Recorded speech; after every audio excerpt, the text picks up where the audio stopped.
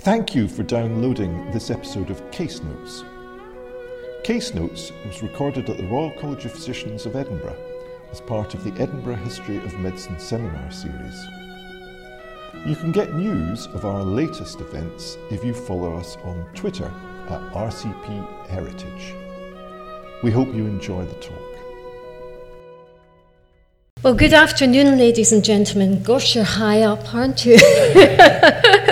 It is a lovely lecture theatre, and I'm sure you'll be able to see very well here as we go through the lecture. Firstly, can I say thank you very much to Ian and indeed to all the organisers of this lecture series. It is a real honour to be invited to address you for the bicentenary celebrations of the Royal Edinburgh Hospital.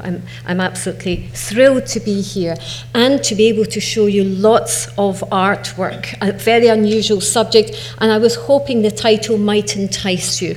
If you don't know where the hungry lions, the kangaroos and the bruised reeds are going to come from, you will in 45 minutes. So that's the good news. This is an image, as you can see, of the Royal Edinburgh Asylum and the West House. I wonder when the asylum opened if those who helped to construct it and create it had any idea of its illustrious history. It began, of course, as an asylum for paying patients, but the demand for confinement was such that by 1842, another building called the West House, now McKinnon House, was built and constructed to accommodate the pauper patients. These two buildings were to be the centre of a revolution in psychiatry, the development of moral management and moral treatment. Robert Ferguson and his death very suddenly in Edinburgh's Bedlam was one of the incentives for the construction of the Royal Edinburgh Hospital. And the conditions in Edinburgh's Bedlam were just as bad as they were in London's counterpart. As early as 1735, William Hogarth is producing images of what it was like. In 1735, you could pay your sixpence, and on a Wednesday afternoon, you could have real entertainment, some scares, some thrills, and some laughs as you went to Bethlem to have a look at the patients. And that's what's happening with two of the ladies just in the background of Hogarth's image here. Tom Rakewell in the Rake's Progress has spent all his money, and his last image is him insane on the ground, chained up. And that's what conditions were like at that time. By 1770, Bethlem had closed its doors to paying visitors or voyeurs.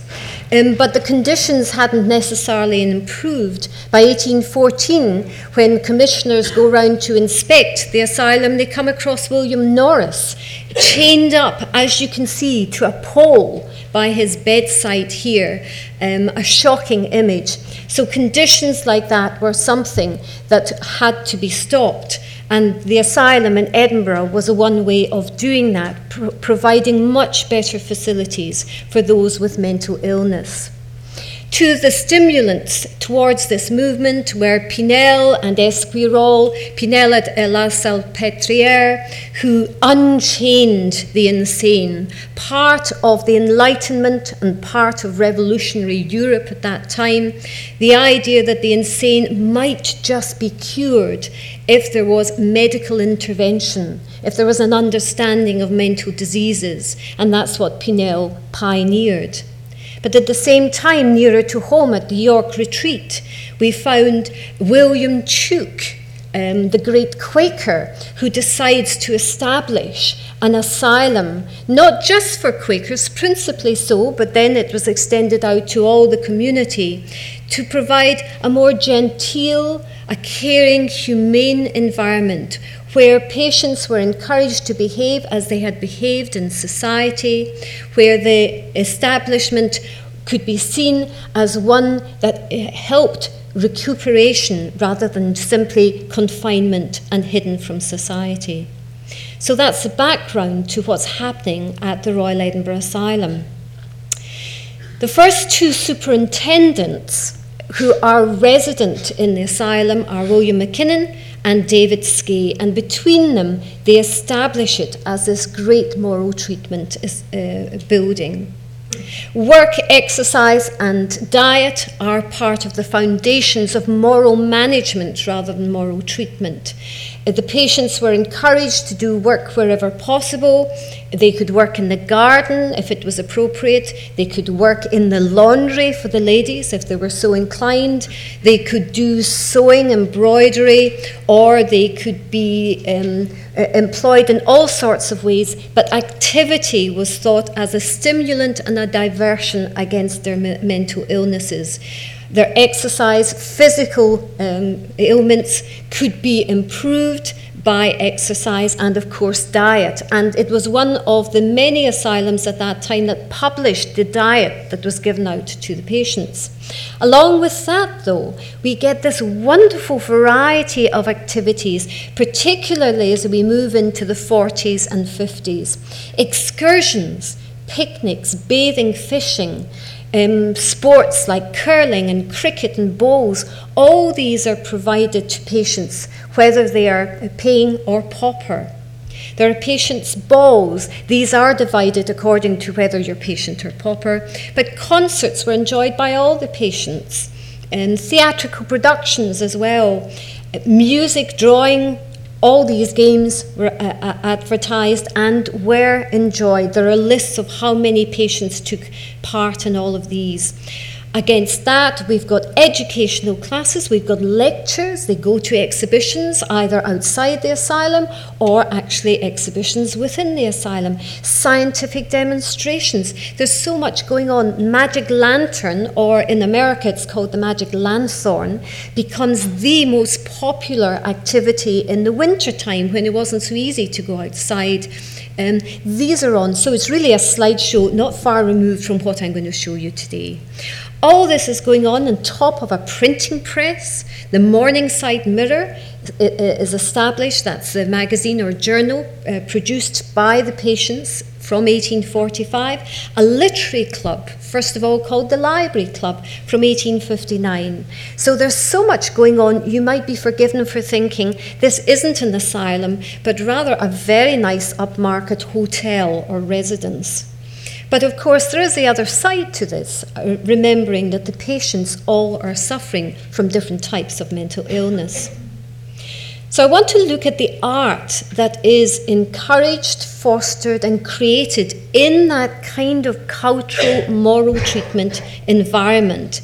And we are so fortunate for the Edinburgh patients to have a very strong record of what some of them did. I'm only going to mention a few of the patients and show you a few examples of their art. But it's important to see this as a key collection. The collection is dispersed amongst various sites, but they show very clear evidence of patient art activity. And you may have spotted a lion and a kangaroo already, so you may know where they're going to come from.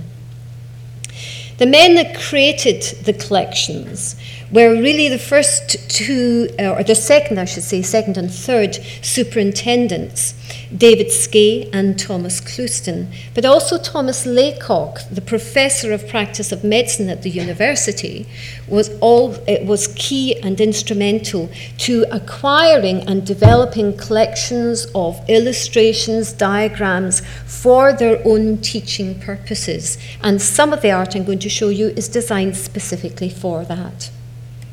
So what kind of thing are we going to look at? Well, this is the only lady artist patient from Royal Edinburgh Asylum that I'm going to show you. This is a self-portrait, part of a larger drawing, and it's of Mrs. Flora Manson. She was the wife of a lighthouse keeper. She suffered when she came into the asylum from slight mental aberration, but that developed fairly quickly in the case records into dementia. But she was one of the happy dements. She was pleased and happy, but with many delusions. But at least she didn't cause trouble. She was one of the pleasant patients to have, and she was just allowed to get on with her various activities. She didn't disturb the feelings within the asylum at all. In 1854, her course notes record that much of her time is spent in writing what she terms novels, which seem to be consisting of events in her own life. And so let me show you the full part of the drawing. This is a drawing here. It is of Flora Manson and of her friend Isabella MacDonald. Isabella MacDonald had come in as the wife of a labourer, and she was a domestic servant, and she suffered from acute mania.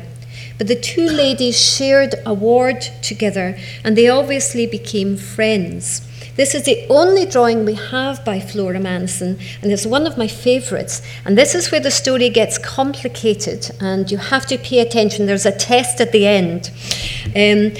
This drawing is by an Edinburgh Asylum patient, and it shows two Edinburgh Asylum patients, but it's not in Edinburgh.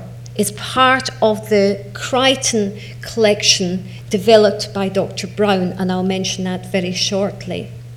This is her with her narratives. She gives the location, Morningside Asylum, Edinburgh. She gives the date of it as well.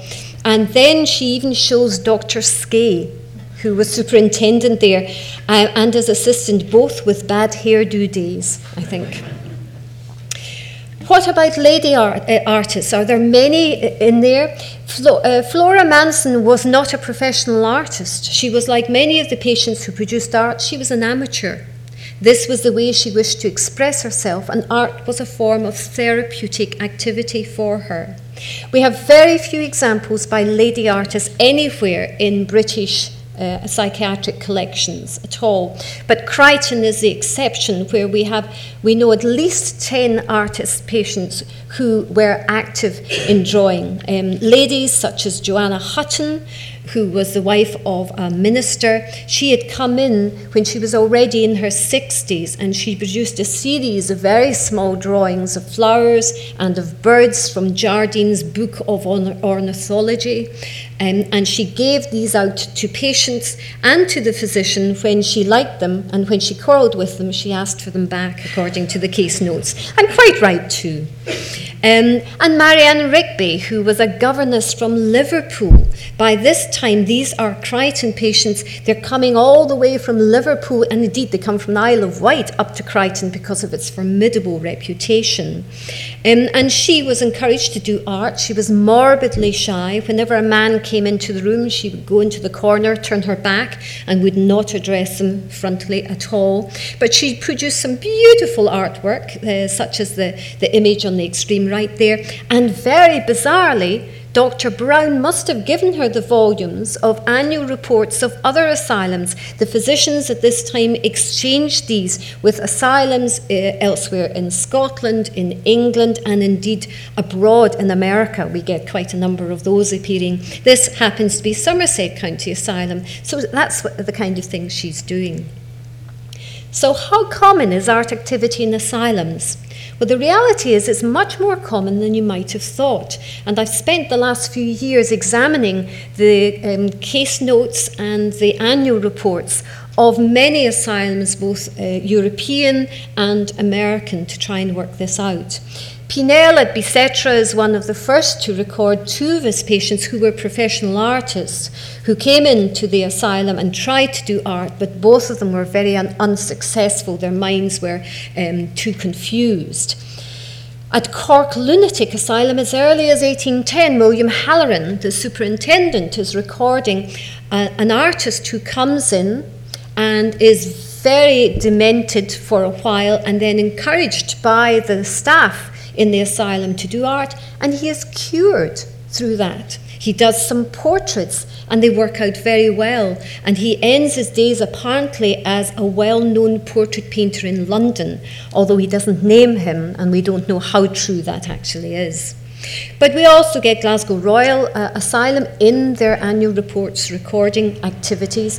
Berlin, as early as 1820, has drawing tables and drawing lessons for the various patients. And so we go on. We'll mention Bethlehem in a second. In America, the very first instance I've come across, and I've been doing the research this summer, is the Pennsylvania Hospital for the Insane by 1842. And many of the early institutions in America were Quaker institutions, so it shouldn't be surprising if art doesn't appear right at the beginning, because the Quakers were not for art, certainly not on the walls of their houses. And they had very restricted views of what art should do and how it should serve the community. In Bethlehem, though, we have some of the best known examples of patient art. We've got Jonathan Martin, whose younger brother John Martin became a great landscape and narrative painter. Huge paintings like The Great Day of His Wrath in Tate is a good example. Jonathan Martin was born in the north of England, and he was in 2 asylums before he tried to burn down York Minster. In 1829, on the 1st of February. He was caught, arrested, but found to be insane, and he was sent to Bethlehem. And almost immediately, we know he started drawing. In his last year there, just before he died, he'd got permission to draw a little, writes his son.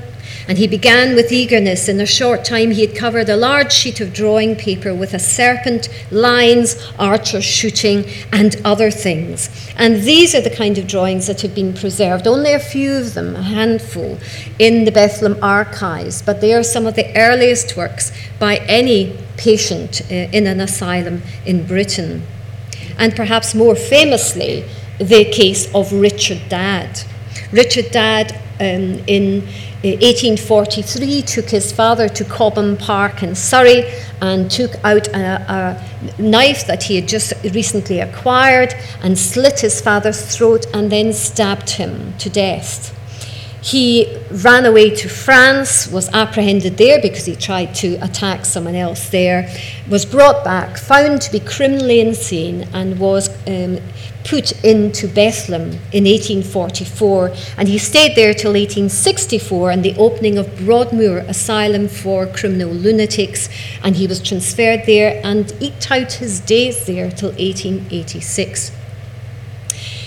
During his time both at Bethlehem and Broadmoor, he was very fortunate in those who looked after him, and they encouraged him to produce art. He had come out of the Royal Academy schools as a young man, full of promise, seen as one of their most exciting students. But it was not to be. And when he was placed in Bethlehem, the journals of the day said, well, we'll forget about him. There's no point in thinking of him. The grave has covered over him, and we will not see him produce art again. And that just wasn't the case. Some of the most famous works, and one work in particular, the portrait of Alexander Morrison, very closely associated with the college here. Alexander Morrison, one of the great pioneers of early psychiatry, was also the visiting physician to Bethlehem, and it was on his retirement in 1852, because they were about to appoint a resident physician, that he probably asked Richard Dadd to do this portrait of him, and provided him through his daughter with a drawing of his house in Leith, and through perhaps one of the photographs by Helen Adamson of the New Haven fishwives that you can see here. His most famous work, though, is down in Tate Britain, which is the Fairy Feller's masterstroke, one that he did really right up over a period of almost 10 years prior to his departure for Broadmoor. But let's get back to Edinburgh patients, and it does get complicated, so don't even think of blinking for a second, because you will have missed a train of thought that's going on here. One of the loveliest is William Bartholomew. We know his dates: born in 1819 and he died in 1881. He was confined, first of all, in Royal Edinburgh Asylum in a period from 1849 to 53, but he seems to have come out of the asylum at least twice, perhaps 3 times, because there is a confusion in some of his records. But we know he was in for at least 6 months, and then another period of 16 months.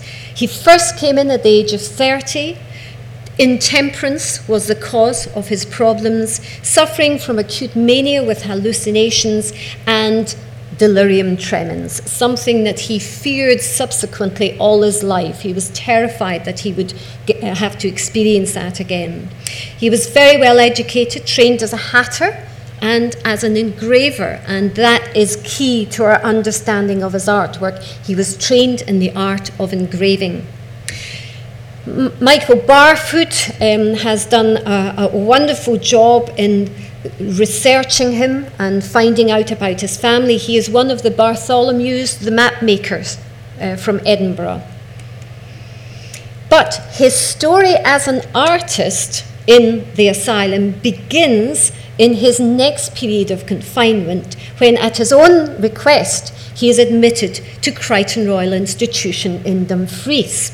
Now, he may have done art in his earlier days when he was in Royal Edinburgh Asylum, but there's no record of it. However, when he moves to Crichton, he's going to be here really from 1853 to 55, and then he's readmitted again from 56 to 77. Intemperance is the problem, and he doesn't want that delirium tremens, so he's a voluntary patient. This is Crichton, a lovely view of Crichton, and he was, depending on how much his family was able to pay, sometimes a paying patient, therefore staying in Crichton Royal Institution, that building that still survives today. But sometimes when the family didn't have enough money, he would be a pauper patient in the Southern Counties Asylum, this building that no longer exists, that was constructed in 1849 principally for the pauper patients. And its location was just behind here. We can't see it, but it was just behind here, very close, a minute's stroll from Crichton Royal Institution itself. Almost immediately comes to Crichton. The physician superintendent, Dr. William Alexander Francis Brown, records him as possessing very considerable artistic talents and dexterity. This is Dr. Brown here, and he was one of the great pioneers of Scottish psychiatry, and he was fascinated by art. He is the one who forms this massive collection that still exists today, at least in part, 134 drawings by patients, most of them from the Crichton Royal Institution themselves, but a few from other institutions as well. In 1855, in the annual report, he's recording William Bartholomew drawing in chalk a great number of these portrait illustrations for his own series of lectures that he delivered both to the asylum staff and occasionally to patients whom he thought might be interested in it, in the study of mental diseases. So he commissioned a series of these drawings. We believe there were originally 55, but again it's Mike Barfoot and Morag Williams, who was the former archivist at Crichton Royal Institution and the Dumfries and Galloway Health Board, who worked together to discover and identify some of these drawings. Mike Barfoot found them in the Edinburgh University Library collections, but wasn't sure who the patients were or what the SCA stood for on the back. But Morag Williams was able to say straight away that's the Southern Counties Asylum. So these were the ones that were done. In terms of size, if you imagine a full-size newspaper opened up and turned on its side, these are just very slightly bigger than those. So you can imagine if I was lecturing to you, perhaps in a smaller room than here, and they were hanging up behind me, you would probably still be able to see them very clearly. They are of a very strong linear style, which is exactly what Bartholomew was trained to do. He's an engraver by trade. He's used to black and white and making images very clear and sharp. And these are all patients from the Southern County Asylum whom Bartholomew would have known. They were in the building that he was occupying. And we have sometimes their names on the back, so we know who the patients are. At some point, they enter the collections of Dr. Thomas Laycock. Now, ideas of illustrating the insane are, of course, not new. We have Charles Bell, who introduces 2 of his own drawings in his book on the anatomy of expression in painting. We've got Esquirol, who uses a professional artist to make study of patients, his own patients, for his publication in 1838, De Maladie Mentale. And Morrison's The Physiognomy of Mental Diseases, and we have the original drawings to illustrate this book here in the college library, a fascinating collection indeed. He employs 3 different artists to do 108 drawings that still exist that were used for his publication. But most of these drawings are done by professional artists. It is not common for patients to be drawing other patients. I have no earlier example than those to show you by Bartholomew.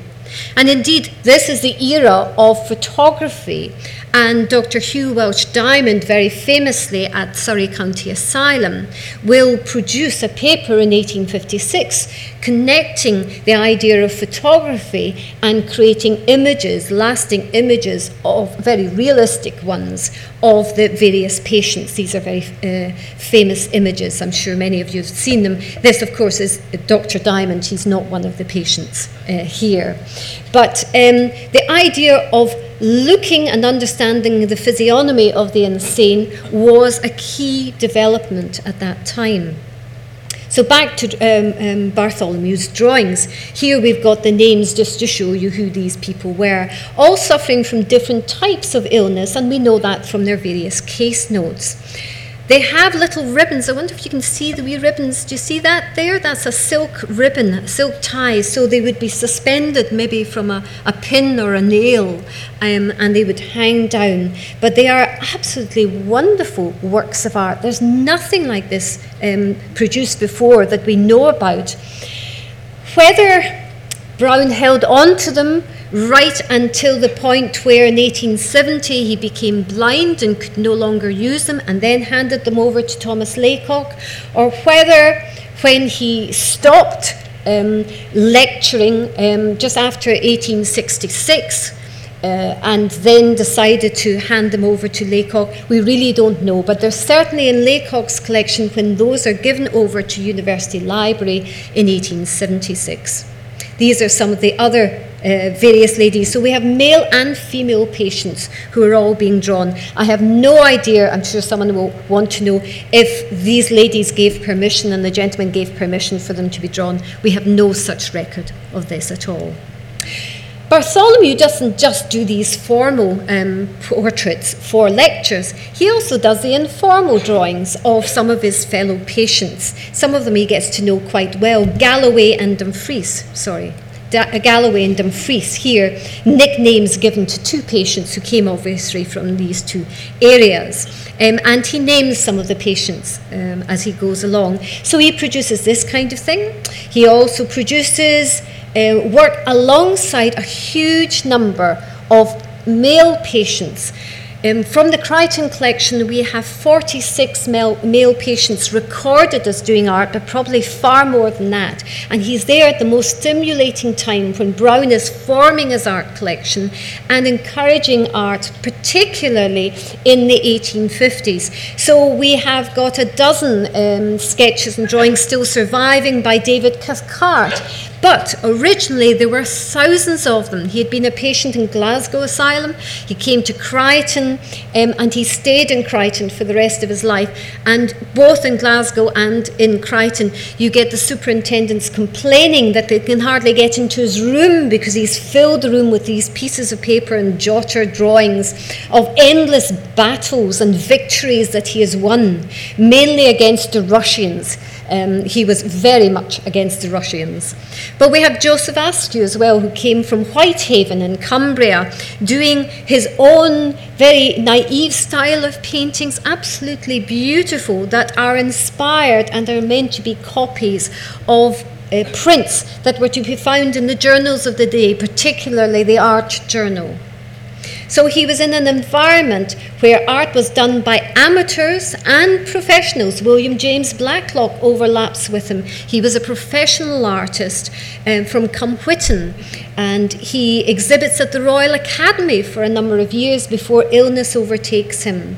And this is him, while he's in the asylum, producing the loveliest image in the Crichton collection. Beautiful view of Craigmillar Castle, and the quality of this watercolour is quite outstanding and quite different, really, from everything else that's produced in the surviving collection.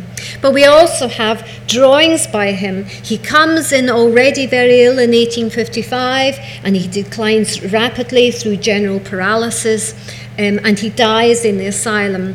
And we find that Laycock is very interested in the decline in his abilities, mental abilities, as his mind and his body just close down. So some of his drawings as examples of the memory and intellectual capacities reducing dramatically are still in the archives here, and this is one of them.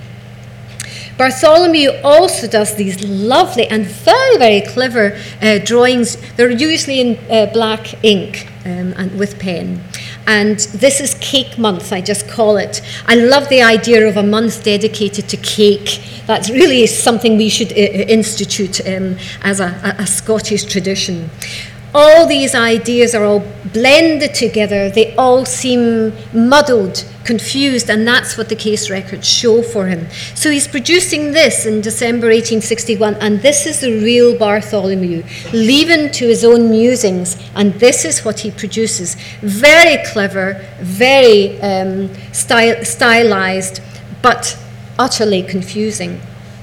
He could do things that were perfectly normal, and you wouldn't expect them to be by a patient at all. This is Bartholomew's Forgive, Bless, Shade and a Christmas Hymn. Music sheets, they're pen and ink, and the intricate penmanship is absolutely outstanding, really beautiful, not a mistake in it at all. He's even reproducing a Raphael image here of the Sistine Madonna. Absolutely beautiful. And this is the kind of thing he could do if he was requested to do it. So he continues to produce art, and then he moves back to get us back into the story of the Royal Edinburgh Asylum on the 16th of November 1877, and will remain here until his death in June 1881. And what we have in the records is a whole series of these notebooks in which he just sketches images. Sometimes they're on one page, sometimes, as here, we've got 2 pages, very like Cake Month, black and white on the whole, lots of drawings and text intermingled. If you're looking at these and you fully understand them, can I suggest you need some help? But they are wonderful images, just him allowed to carry on with his art.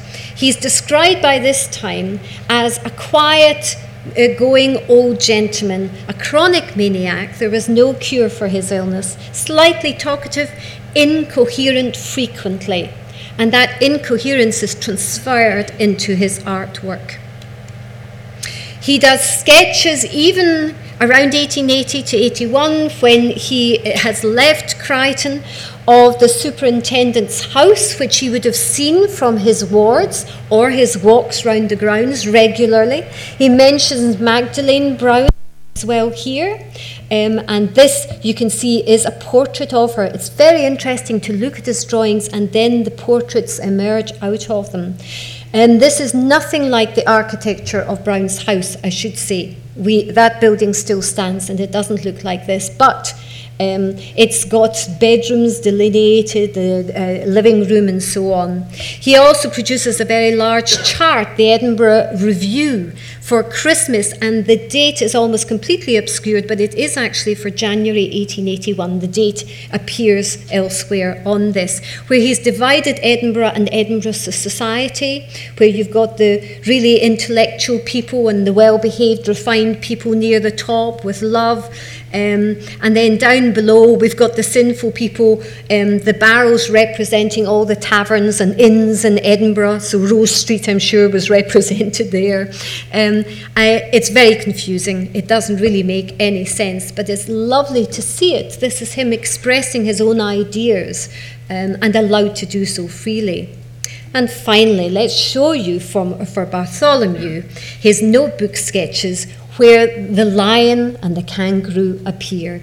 This is my favourite drawing by him, and is coloured as well. It's produced only 3 days before he died.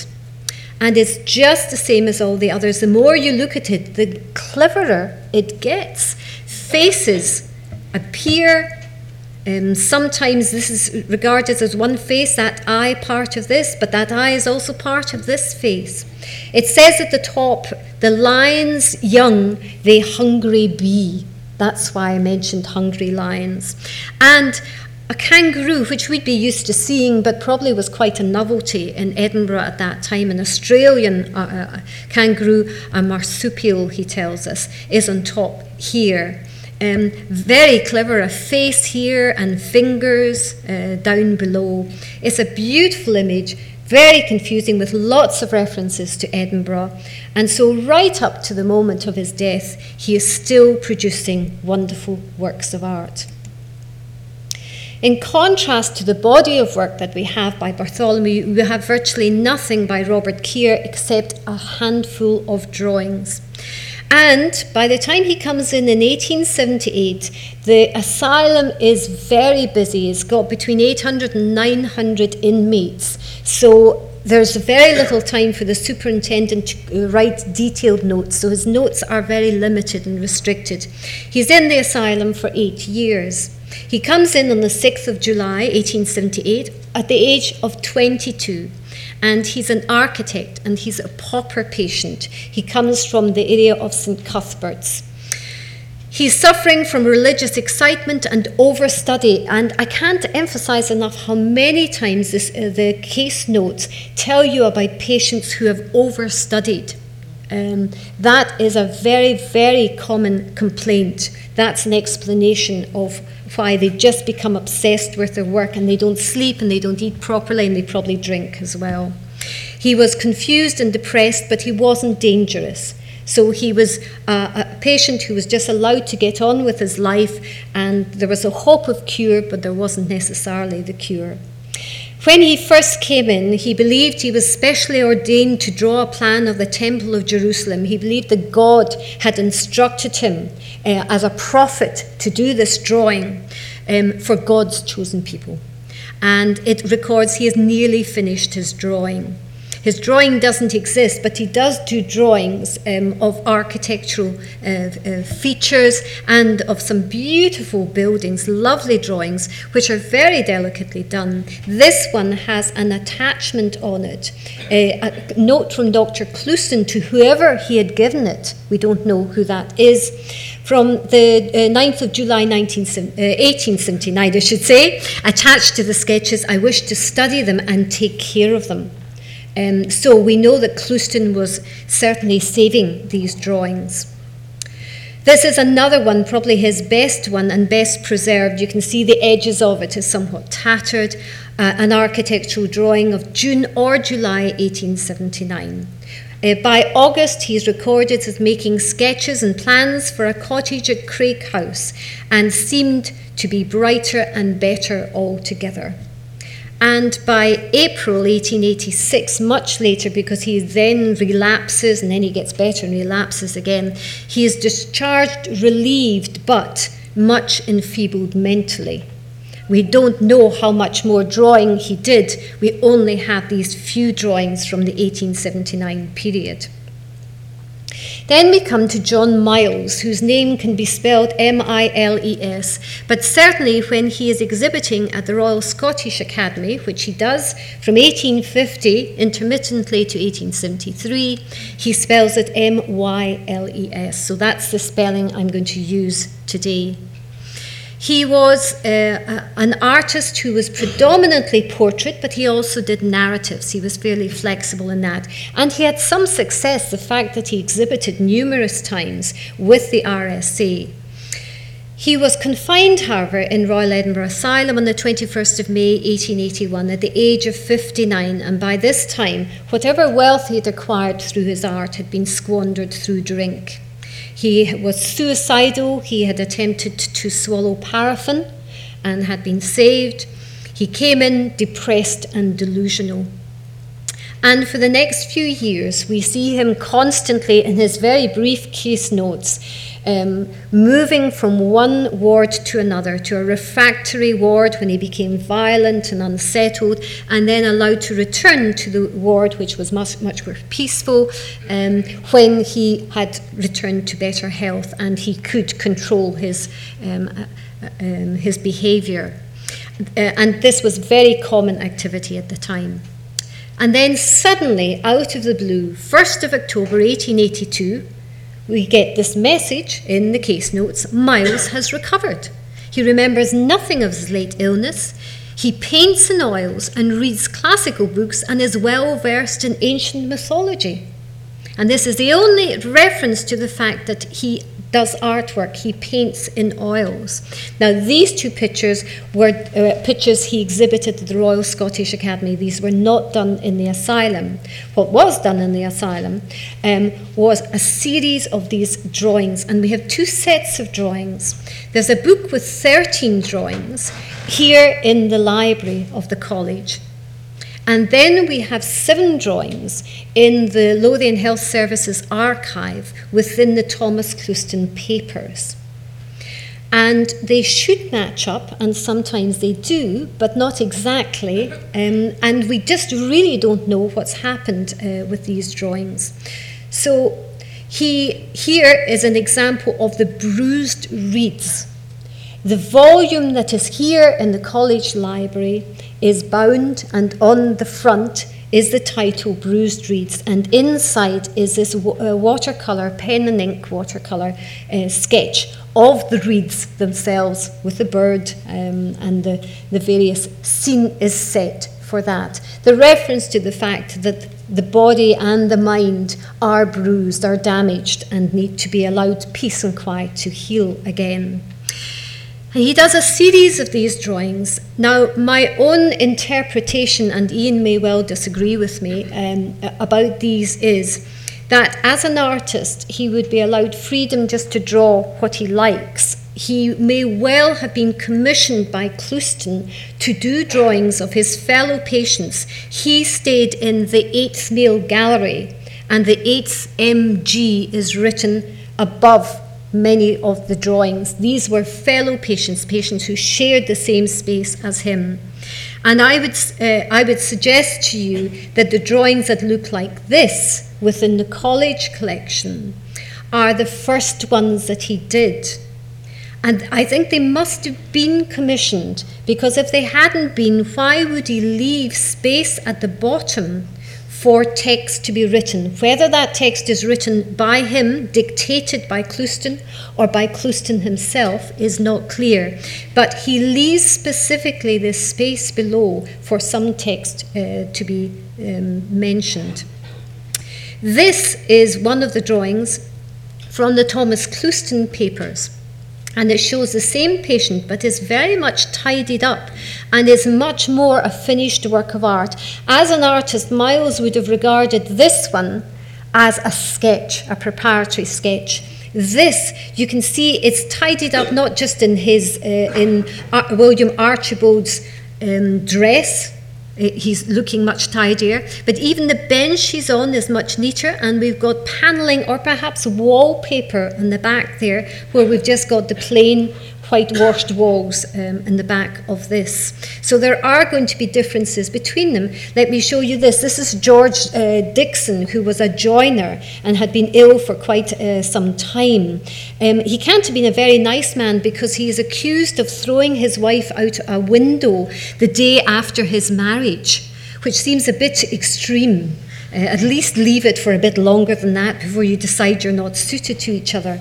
But what's interesting here is this drawing shows him clean shaven, and this drawing, his hair is shorter, whiter, and he's got a beard and moustache here.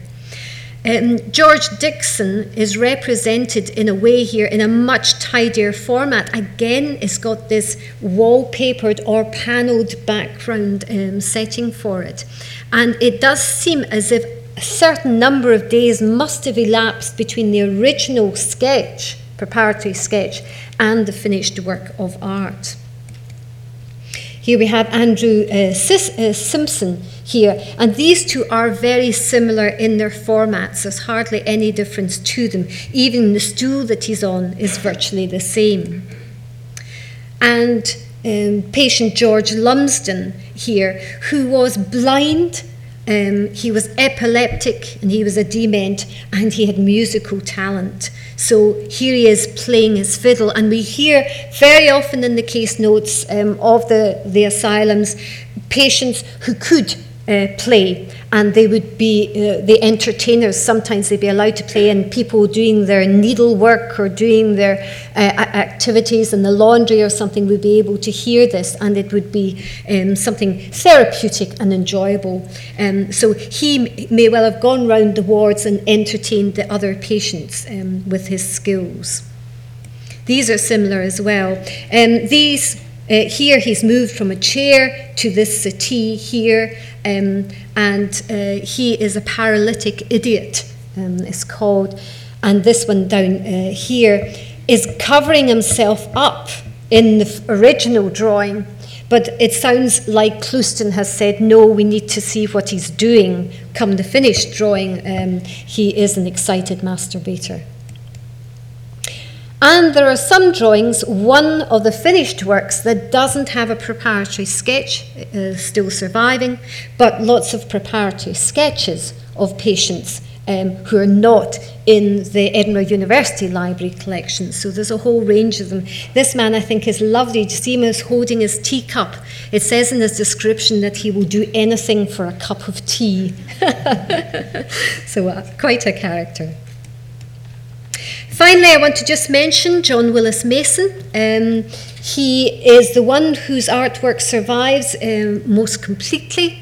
Some wonderful work, but not just art. He does so much of his writing. We've got his letters, notebooks, scrapbooks, drawings, his contributions to the Morningside Mirror, which were voluminous.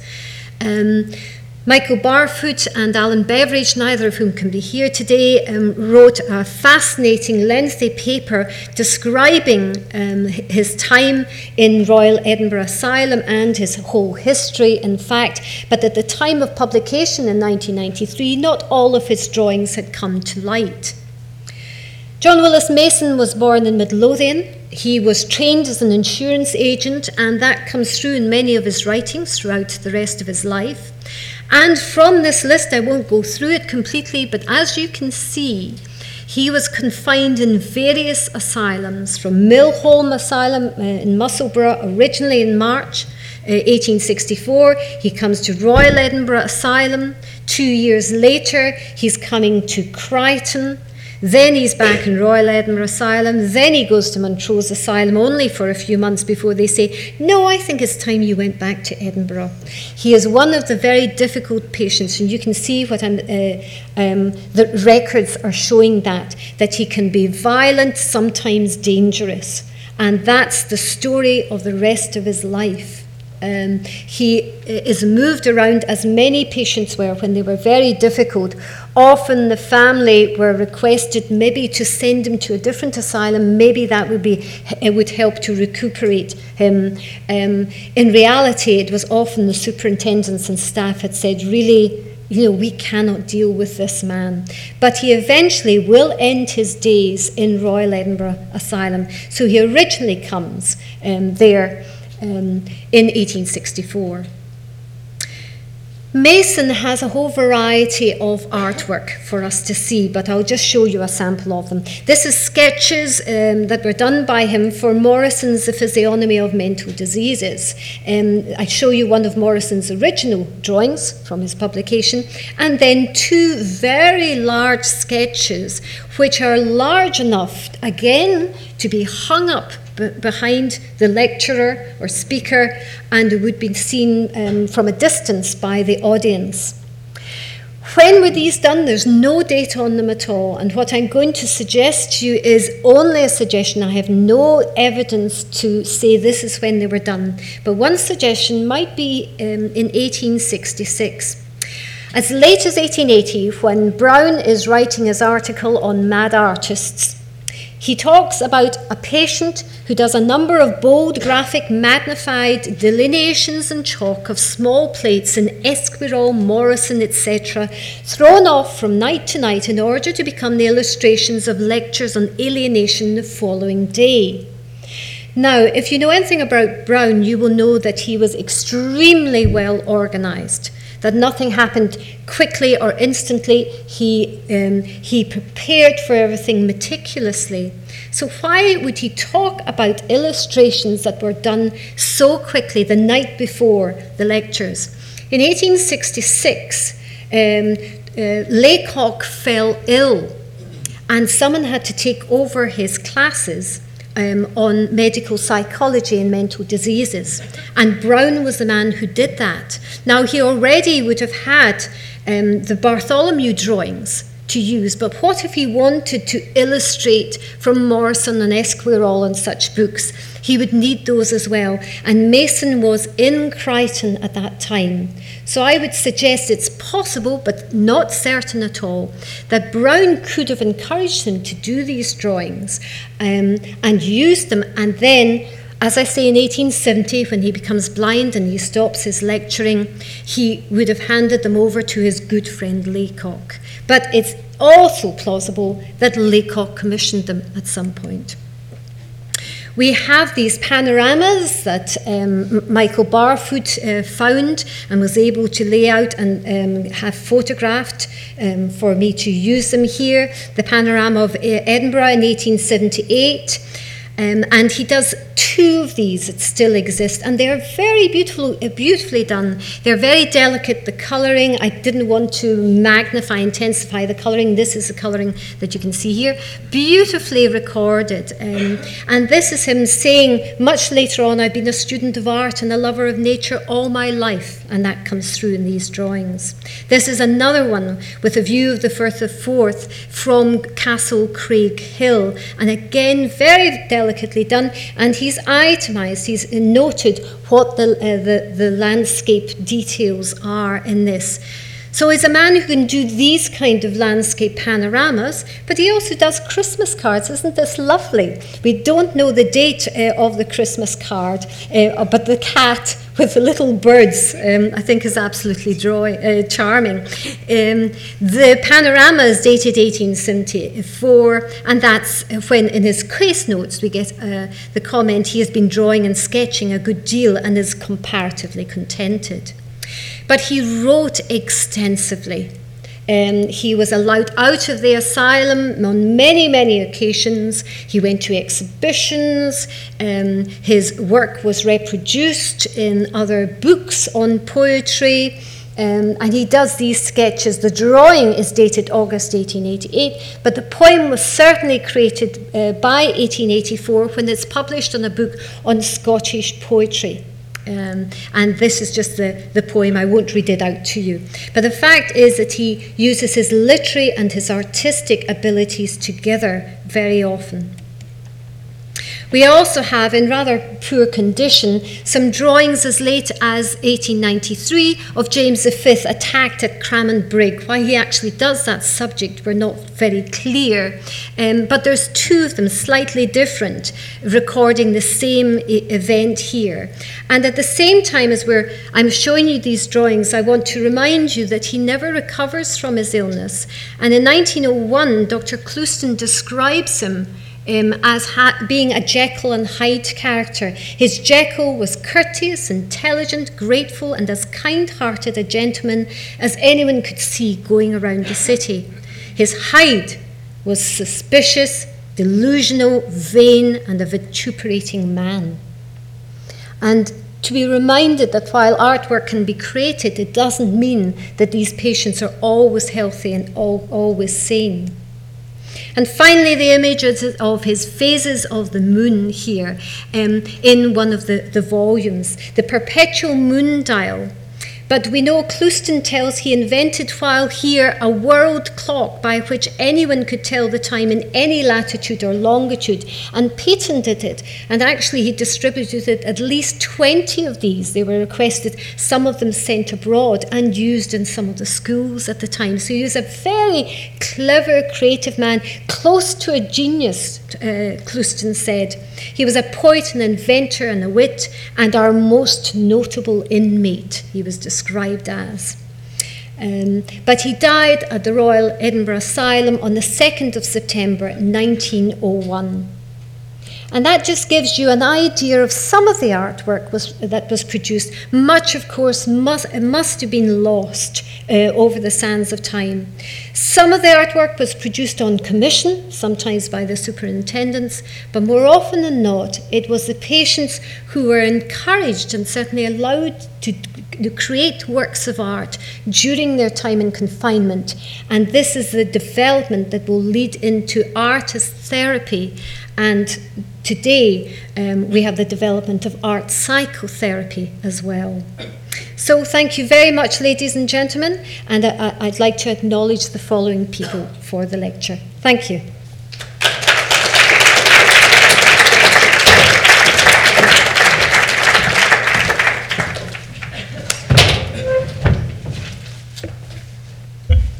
Thank you very much, Maureen. We've got time for a few questions, so if anybody's got any questions, let's fire away.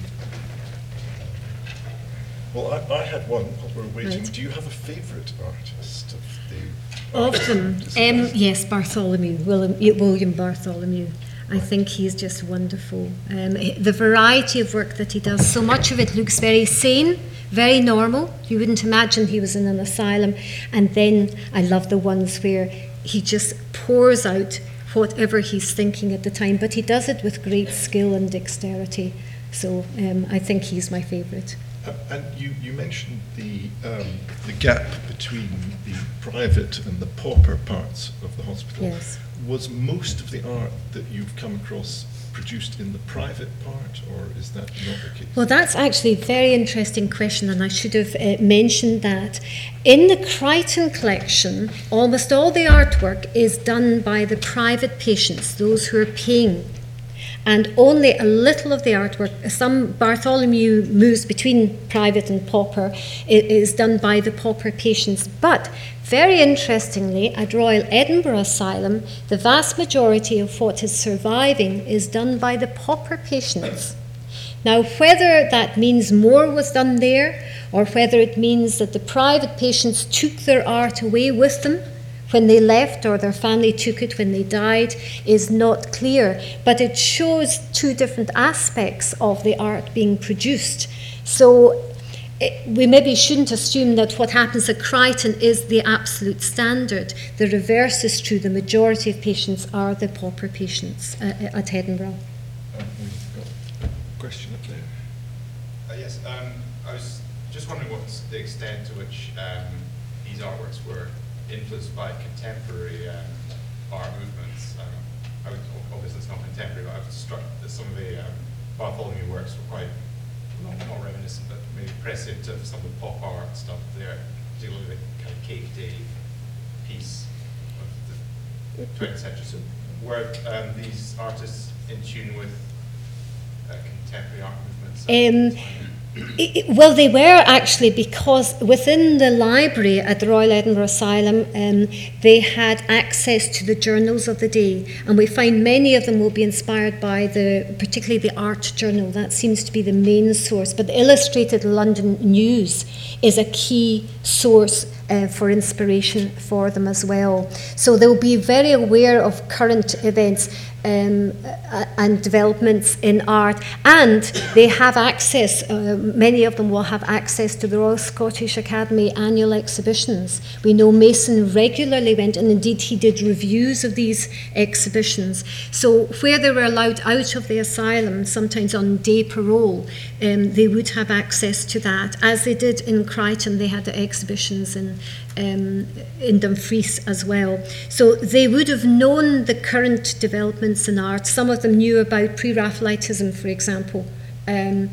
but it's mainly, most of them seem to be inspired by the illustrations in the journals and newspapers and magazines of the day. And the Bartholomew patient portraits, were they always being done to illustrate specific conditions? And is it, because some of them look quite ordinary kind of drawings to me of people, and I wasn't sure exactly, were they caricatured in any way, or were they life-like drawings? It's difficult to know because we don't know what the patients look like, but I think there will be fairly realistic representations, otherwise there's not much point in them. If Browne is going to use them for his illustrations of the physiognomy of the insane, Browne is one of the artists who's very interested in the fact that perhaps you could, by looking at a person, work out what mental disease they were suffering from. He certainly is very interested in that. I think that's something that most people would find difficult to accept nowadays, but there was a strong feeling that you could study a person's head. He was a phrenologist. He was one of the great supporters of phrenology as well. I suppose it would be tempting to exaggerate the features in that situation. It could well be. I mean, we really don't know. There are no photographs of these patients, so we don't know. But I think if I was Browne, I'd be asking for a realistic representation. They may be slightly simplified, but they are realistic. Otherwise, there's not much point. If you firmly believe that the fact that you can tell from their faces what type of illness they've got or the shape of their head, then the first priority would be to make them fairly realistic. In a way, it follows on from that question. I wanted to push you to say a bit more on why these drawings might have been kept. And I wondered if partly the physiognomy angle, especially with portrait-type images, but with the rest, were they ever discussed in the case notes as being illustrative of insanity in some way? Like in patient writing, they'd sometimes insert those in the case notes to say, as you can see, this illustrates their delusions, or the shaky handwriting of a certain condition. So were they used diagnostically? They were not used diagnostically in the case notes. I've read through the case notes of all the patients, and they weren't in that sense. But I think the surviving collection for the Edinburgh patients is connected to the fact that they were used for teaching purposes. And I think many of those who used them, Laycock and Clouston, probably viewed them more as teaching illustrations rather than works of art. I think that's the case. And the difference between Crichton and Edinburgh is that Dr. Browne was very, very interested in art, so he collects all sorts of art by his patients, not necessarily just for teaching. There's only a few of them, the Bartholomew ones, that we know were used for teaching. The rest are because they're what his patients were doing, and they're tangible evidence of moral treatment for these patients. So the sketchbooks, I think, survive simply because by the time the patient has died and the family don't want them, they have become interesting. By 1880, you've got Lombroso, starting to become very interested in the art of the insane. But it's really, in Scotland, we've got these great examples before that. So, no, in the case notes, there's nothing like that, actually. They seem to be separate from the case notes, but they've maybe been saved by chance, or the fact that they live long enough, some of these patients, to be part of that movement where you become very interested in what creative skills the insane can produce. Following on from that question, sorry, I don't know if I'm do you know if have you ever found any of the lectures that sort of discuss these pictures? I'm just interested in particularly the picture of where there's lots of images and then words superimposed on each other. It seems quite representative of a form of thought disorder, where there's just it's just very disorganized. And I was wondering if there's any, did you ever find any comment on that, or? No, all we have in the case notes are that his mind is very confused, and that's all we have. I think, as I say, the majority of them, the ones you're talking about, are really the ones in the notebooks that have survived, or the one that Browne had from December 1861. And that was probably a present to Browne. We know that Browne went around his patients by the 1850s saying, that's a wonderful drawing, do you mind if I have one? And we get some inscribed saying for Dr. Browne, this is a present, a gift for Dr. Browne, and so on. But in Edinburgh we don't really have that at all. So no, there isn't anything like that, I'm afraid. Yes. Is there any evidence of any of the paintings being sold by the artist? No, we have no evidence of that at all. If they had, then it's very likely the artist patient would have received the money from them, but we don't know if that's happening at all. I would hope that Browne paid Bartholomew for the illustrations, but he may have been paid in kind and extra food or, extra tobacco or whatever. But there's nothing in the case notes to tell us that, I'm afraid. Just following on from that, I gather that the portrait by Richard Dadd of Sir Alexander Morrison has acquired a considerable monetary value, and I just wonder if any of the others stand out as being particularly valuable in today's terms. Not really. Richard Dadd is an exception because he was a well-established artist before he went insane.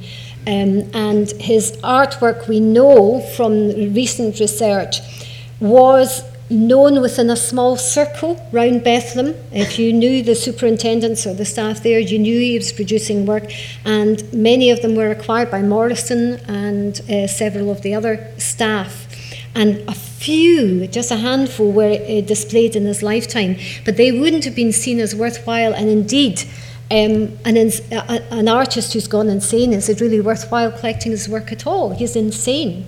Even Dr. Browne, the great collector of art, calls it the pseudo-art of the insane, because it's not quite art, is it, somehow, because their mind isn't focused and correct. So in Dadd's lifetime, his pictures were probably either given away or sold for very little monetary value. But they have acquired that because in the 20th century we've got this great interest in the art of the insane, and it's really become such a powerful force in more recent years. So anything by Dadd suddenly, particularly if it's actually painted after his admission to Bethlem or to Broadmoor, becomes of great monetary value. Thank you for listening to our History of Medicine lecture series, Case Notes. This podcast has been brought to you by the Royal College of Physicians of Edinburgh. We're a charity, and if you enjoyed today's show, head over to rcpe.ac.uk/heritage for more information and how to donate. Thank you.